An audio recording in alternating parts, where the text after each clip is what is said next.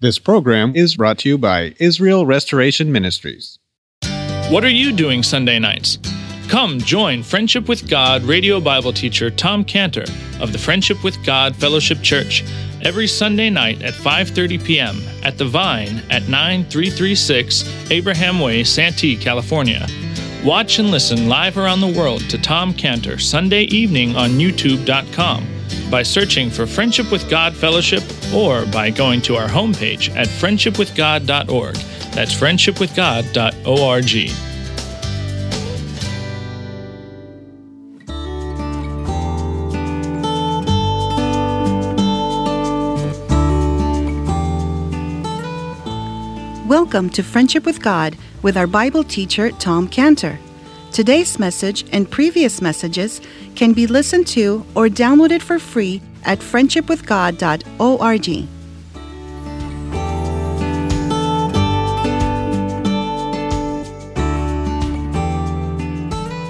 70 years when it says that by the rivers of Babylon, the Jewish people said, there we sat down. Yea, we wept when we remembered Zion. We hanged our harps upon the willows in the midst thereof. For there they that carried us away captive required of us a song. And they that wasted us required of us mirth, saying, sing us one of the songs of Zion. That's what life was like for them.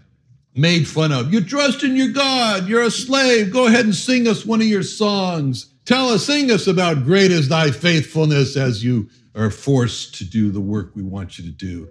And now, after 70 long years of that life of darkness, of oppression, they've come into a life of light and freedom, a release, and it felt so wonderful, just like people today who live their lives in the darkness and the oppression of being what the Bible calls without hope and without God in the world. And it's just wonderful when they come to Jesus Christ. And when they do come into that light and the freedom of now having hope, like we just sang about, hope for tomorrow, strength for today, and hope for tomorrow. The freedom of now having this hope, of now having this strength, of God, having God in the world so wonderful. And with that light and that freedom, the Jewish people have been called to go work on building God's temple. Just like a newly saved person has been called to follow Christ, and he's all in. He's all in and be his servant, be Christ's servant in the world. And now the newly saved person goes to church. He's given responsibilities, serving God, and the Jewish people worked hard on first building the wall around where the temple was going to go in Jerusalem. It was hard work. It was hard work. Just like a newly saved person, he's got to work hard now. He's got to read his Bible. He's going to church. He's serving God. But then the opposition came to the Jewish people from the enemies of God. They harassed them, they threatened them, and they're building the wall. The Jewish people had to stand there on alert. On one hand, they held their tool for building the wall, and on the other hand, they had their shield, their sword, ready for attacks. It was so bad that says they didn't even take their clothes off except for washing because they had to be on their ready alert. Just like a newly saved person, he begins to feel the pressure from the world around him, the pressure from lost family members, the pressure from lost friends, and it just begins to wear and to wear and to wear on him, wear him down. And then the enemies of the Jewish people wrote a letter to the king, as he said. They claimed the Jewish people were planning a rebellion, big obstacle, and it caused them to have to stop working on the wall. Just like an obstacle that comes to a new believer that knocks them down. And since the Jewish people couldn't work on the wall, they said, well, we got all this time on our hands. I know, let's go build our houses. Yeah. And our vineyards. Yeah. And our livestock. Yeah. And our businesses. And they did that. Just like when a saved person, he thinks like the honeymoon with God is over. Now it's time to build a career and work and a business, get that house. Get that wealth. And the word came back from the king that they should resume the work on the temple. And the Jewish people said in their hearts, I just prefer to build my house instead of God's house. I want to take care of my business instead of God's business. I want to build my wealth rather than the wealth in the temple. I got what I needed when I got released from Babylon. And now I'm back where I want to be. And all that God stuff, that was just too hard. I don't have any opposition right now. All that serving God stuff was just too hard a life for me. I mean, don't get me wrong, they said. I'm not leaving God, just don't want to spend my life serving God. Just like when a saved person decides to return to his old life and he says, I just prefer to live for myself instead of for God. I want to take care of my business instead of God's business. I want to build my wealth instead of what God wants me to do. I got what I needed. I'm released from the slavery of sin. I have no more misery of no hope, no God in the world. Now I'm back where I want to be. All this serving Jesus stuff, it's just too hard a life for me. Don't get me wrong. I'm not leaving God. Just don't want to spend my life serving God. When the call came back from the king for the Jewish people to go back to building a temple, the people did not go back to work. It seemed as though really the Jewish people were happy that they were stopped from building this temple. And this is what the book of Haggai is all about. It's all about what God had to say about the Jewish people not wanting to go back to build the temple. Just like in the book of Revelation, God has something to say to the person who's left God as his passion, as his first passion. Revelation 2:4, when Christ said, thou hast left thy first love. Remember, therefore, from whence thou art fallen, and repent and do the first works. And this is what God is saying to the Jewish people who don't want to go back to work, to building God's temple, but want to remain building their own houses instead. God's message to them. God is saying to the Jewish people, I'm no longer your first love. You are your first love. You love yourself more than you love God. Let's be honest. You left me as your first love. Go back. Do what you were doing when I was your first love. And what the Jewish people said about returning to build the temple is the same thing that people say today about returning to Jesus Christ with all the passion and the love that they had when they were first saved. No, that's not a no. It's just later. Later. We'll build the temple. We'll get around to it later. Not yet. But soon, that not yet never came. And soon never comes. All started out as not yet, it never comes. And in verse 2, God speaks, thus speaketh the Lord of hosts, saying, this people say, the time has not come, the time that the Lord's house should be built. Then came the word of the Lord to Haggai, saying, is it time for you? Is it time for you, O you that dwell in your sealed houses, and this house lay waste? God gets right directly in front of their face, right? And he asks them a question. It's not my time, but is it your time? What a searching question that is. It hits us square in the heart where God says, okay, you put me on hold while you live your life for yourself. Is this the time in your life when you live for yourself and not for me? Let's be honest. Now, they didn't say they wouldn't build God's house. What they said was just later. And it's such a dangerous word. When Paul spoke to a Roman ruler, Felix by name, and Felix responded back to Paul, he didn't say he wouldn't come to Christ. He said, not now. He said later. Acts 24:24. Acts 24:24. After certain days when Felix came with his wife Drusilla, which was a Jewess, he sent for Paul and heard him concerning the faith in Christ. And as he reasoned of righteousness, temperance, and judgment to come, Felix trembled and answered, go thy way, for this time, when I have a convenient season, I will call for thee. And we never read that he called for him. Felix listened to Paul as Paul talked about what real righteousness is, how far Felix was from true righteousness. Felix listened to Paul as Paul spoke about judgment for sin and his great need for Christ.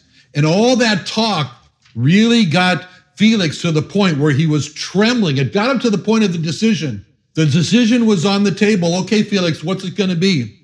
Are you going to put your faith and trust in Jesus Christ or not? And Felix never said that he was not going to put his faith in Christ. Felix just said, not now, Paul. Not at this time, Paul. Later, Paul. When I'm ready, I'll call for you. And how many lost people tragically say that they're just not ready right now to come to Jesus Christ? How many people say there's going to be a better time in the future, just not now? But that time never comes. and death overtakes them. And you know the first words that come out of their mouth when death approaches? Now? So soon? Well, I planned on putting my faith in Jesus Christ before I died. And that was what was so great about the Billy Graham Crusades, because it was how Billy Graham brought his crusades to this high point when Billy Graham said, now is the time. Now is your time to step out of your seat and make your commitment for Christ by coming down that aisle. They'll wait for you, the people who brought you. Come down here before the platform and make your commitment to receive Christ. And how many people tragically say they're just not ready right now to give themselves totally to Jesus Christ and enter a life of serving Christ. It's not a no. It's just not right now. How many people say that there's going to be a better time in the future when I'm willing to become 100% sold out for Jesus Christ, but the time never comes and death finally overtakes. And the tragic response to God's call is not a no. It's verse 2. The time has not come. No.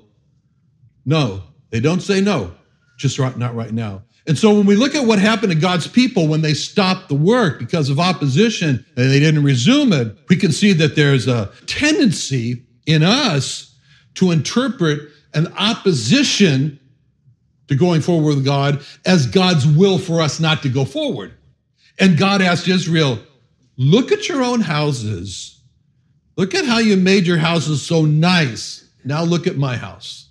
It's in ruins. And so God asked Israel in verse 5, now therefore thus saith the Lord of hosts, consider your ways. What he's saying there is, think about what you're doing when you put yourself above me, when you put your own families as a higher priority than God. Twice God says, consider your ways in verses 5 and 7. And this is where God is saying to Israel, stop. Look at yourself. Ask yourself the question. Be genuine. Be honest. Be authentic. When no one else is looking at you, just ask yourself the question. On a scale of 0 to 10, what number would you say that your life is living just for yourself? On a scale of 0 to 10, what number would you say that your life is living for God?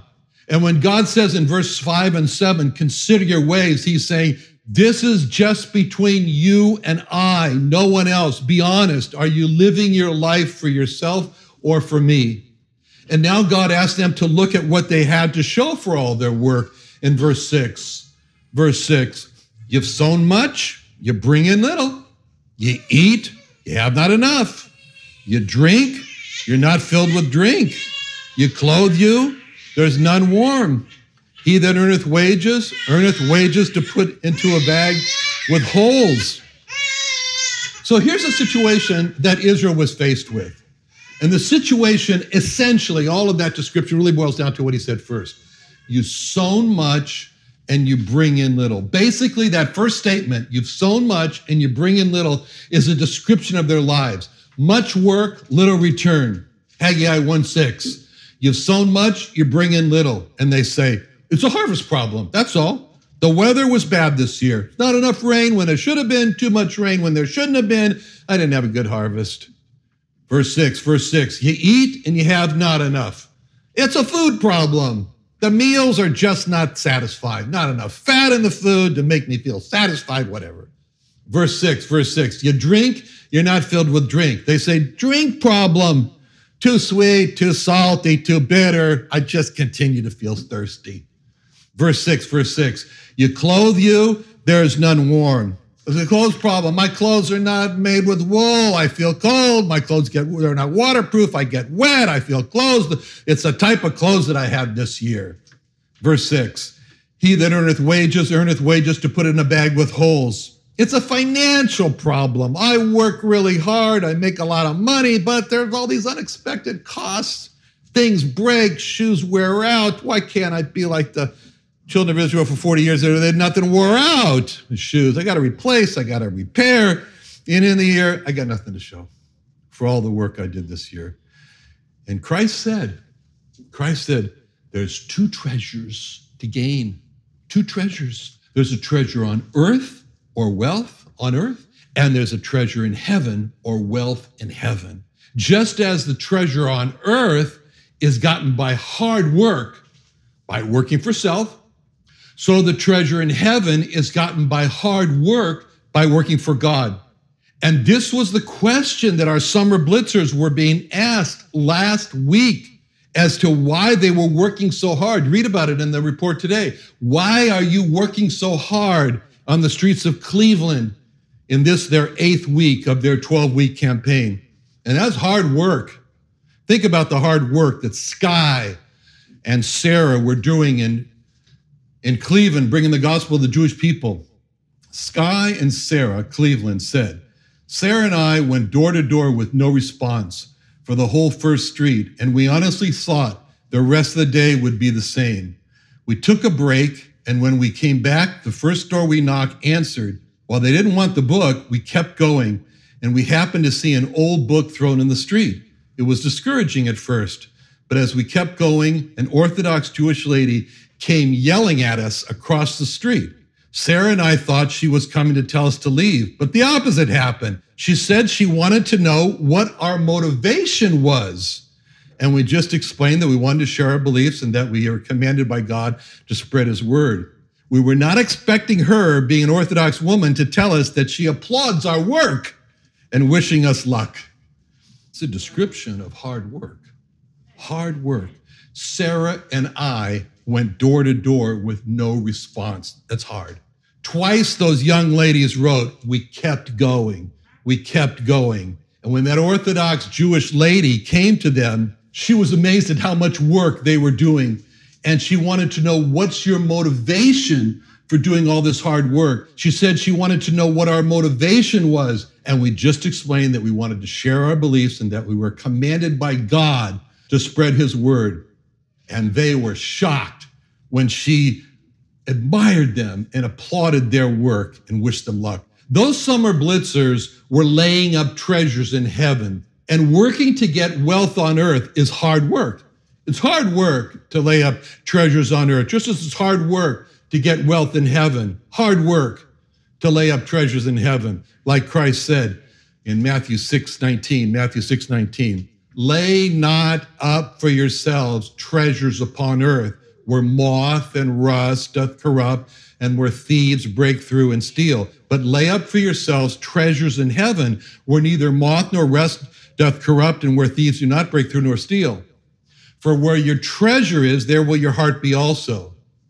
Luke 12:21, Christ went on to say, so is he that layeth up treasure for himself and is not rich toward God.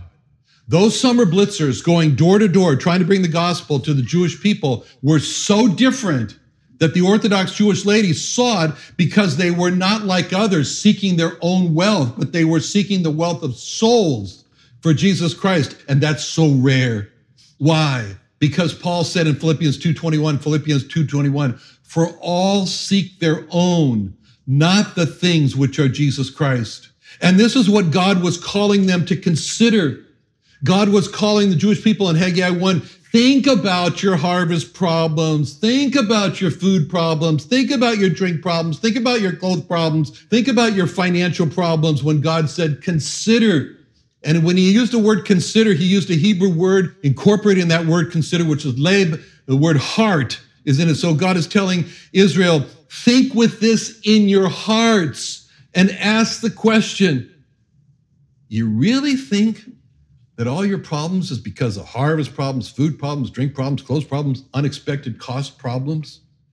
It's just so wonderful, and this is so wonderful about God, that right in the middle of all this really tough talk, right in the middle of all this hard trials, right in the middle of all these judgments of God, God tells Israel, this is exactly what you need to do to fix the problems of your deterioration and disintegration of all your hard works. And he says in verse 8, go up to the mountains and bring wood. Build the house. I'll take pleasure in it. I'll be glorified, say the Lord. He's casting a vision for them. This is going to be wonderful. I'm going to take pleasure in the work you're going to do. I'm going to be glorified. Get up, get to those mountains, cut that wood, bring it. Here's God saying, quit your complaining. Quit your whining about how bad your life is and just get going up to that mountain and cut down that wood and start building my house. I'll be happy. I'll be glorified. First step, get up to the mountain to get the wood. And now God says, Israel, what they should come to realize. Because if you don't look, verse 9, he says, verse 9, you looked for much. Lo, it came to little. And when you brought it home, I did blow upon it. Why? Saith the Lord of hosts, because my house is laid waste, and you run every man to his own house. God says, can you not see that the problems are not what you think, but your problems are coming from me? I'm blowing on all your work. Literally, the Hebrew reads in verse 9, you brought it home, and I did blow it away. God just, you work so hard for much, you expect so much, and I blow on it, and it becomes nothing. What destroyed plants in that part of the world is this hot wind. The desert, the Sahara Desert, those deserts around this, the Saudi Desert, they're like an oven, and they roll across that hill like a blast. It's a devastating hot desert wind. And this is what God is talking about in verse 9 when he says, I did blow upon it. That hot, destroying wind is not just a freak weather condition. It says it's the breath of God. Reminds me when I was in Ethiopia some years ago, and it was during one of those starvation droughts, and that hot, scorching wind blew off the Sahara Desert through Budishura, where our company is, and crops just scorched, and the wind brought it with all this terrible dust. You know, for 50 years, I had contact lenses. The reason I'm wearing glasses today was because one day when I was on the streets of Addis Ababa there in Ethiopia, and that hot, dry dust blew into my eyes, and I did the thing you never like that.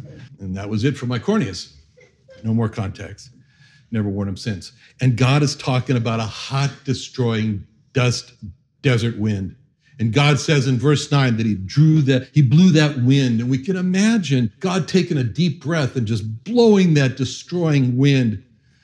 That's the same mouth of God that took that deep breath and blew from his mouth what the Bible calls God's breath of life at the creation of man in Genesis 2:7. And the Lord God formed man of the dust of the ground and breathed into his nostrils the breath of life, the Ruach Hayim, and man became a living soul. And now from the same mouth of God came the breath of life. Now comes the breath of death that destroys the work of man. In verse 9, I did blow upon it. And Israel struggles and struggles to make ends meet and gain more. And all Israel saw was disintegration and disintegration. And Israel wondered, why? And God said the problem was, verse 9, you brought it home and I did blow upon it. The problem was God blowing on all of their efforts and it's falling apart. And Israel says, what's going on here? And God says, you brought it home and I did blow upon it. And Israel asked the question in verse 9, why? Why? Why is God blowing on all the work of my hands and what I'm doing? It's all coming to nothing. And God answers the question and he says, it's because my house is wasted. And every man is only thinking about his own house with no concern for my house. The temple's in ruins. No one seems to care. All anyone cares about is how nice they can make their own house. Verse 9, you run every man unto his own house. Today, the house of Jesus Christ is us. We are the house of God. Hebrews 3:6. Christ as a son over his own house. Whose house are we? We are the temple of God, or the house of God. 1 Corinthians 3:16. 1 Corinthians 6:16 says, know you not that you are the temple of God and that the Spirit of God dwells in you? 1 Corinthians 6:19. What?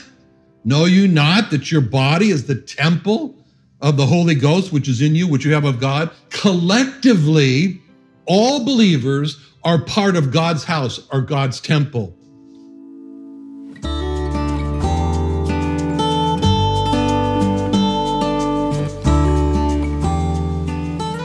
Tom Cantor's messages can be listened to and downloaded for free at friendshipwithgod.org. For other free resources, email us at tomcantor@friendshipwithgod.org or call us at 800-247-3051. Join our live services on YouTube by searching Friendship with God with Tom Cantor every Sunday at 5:30 p.m. Pacific Standard Time.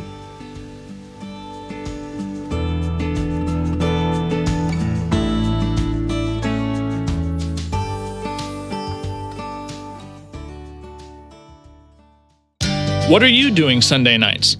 Come join Friendship with God radio Bible teacher Tom Cantor of the Friendship with God Fellowship Church every Sunday night at 5:30 p.m. at The Vine at 9336 Abraham Way, Santee, California. Watch and listen live around the world to Tom Cantor Sunday evening on YouTube.com by searching for Friendship with God Fellowship or by going to our homepage at friendshipwithgod.org. That's friendshipwithgod.org. This program is brought to you by Israel Restoration Ministries.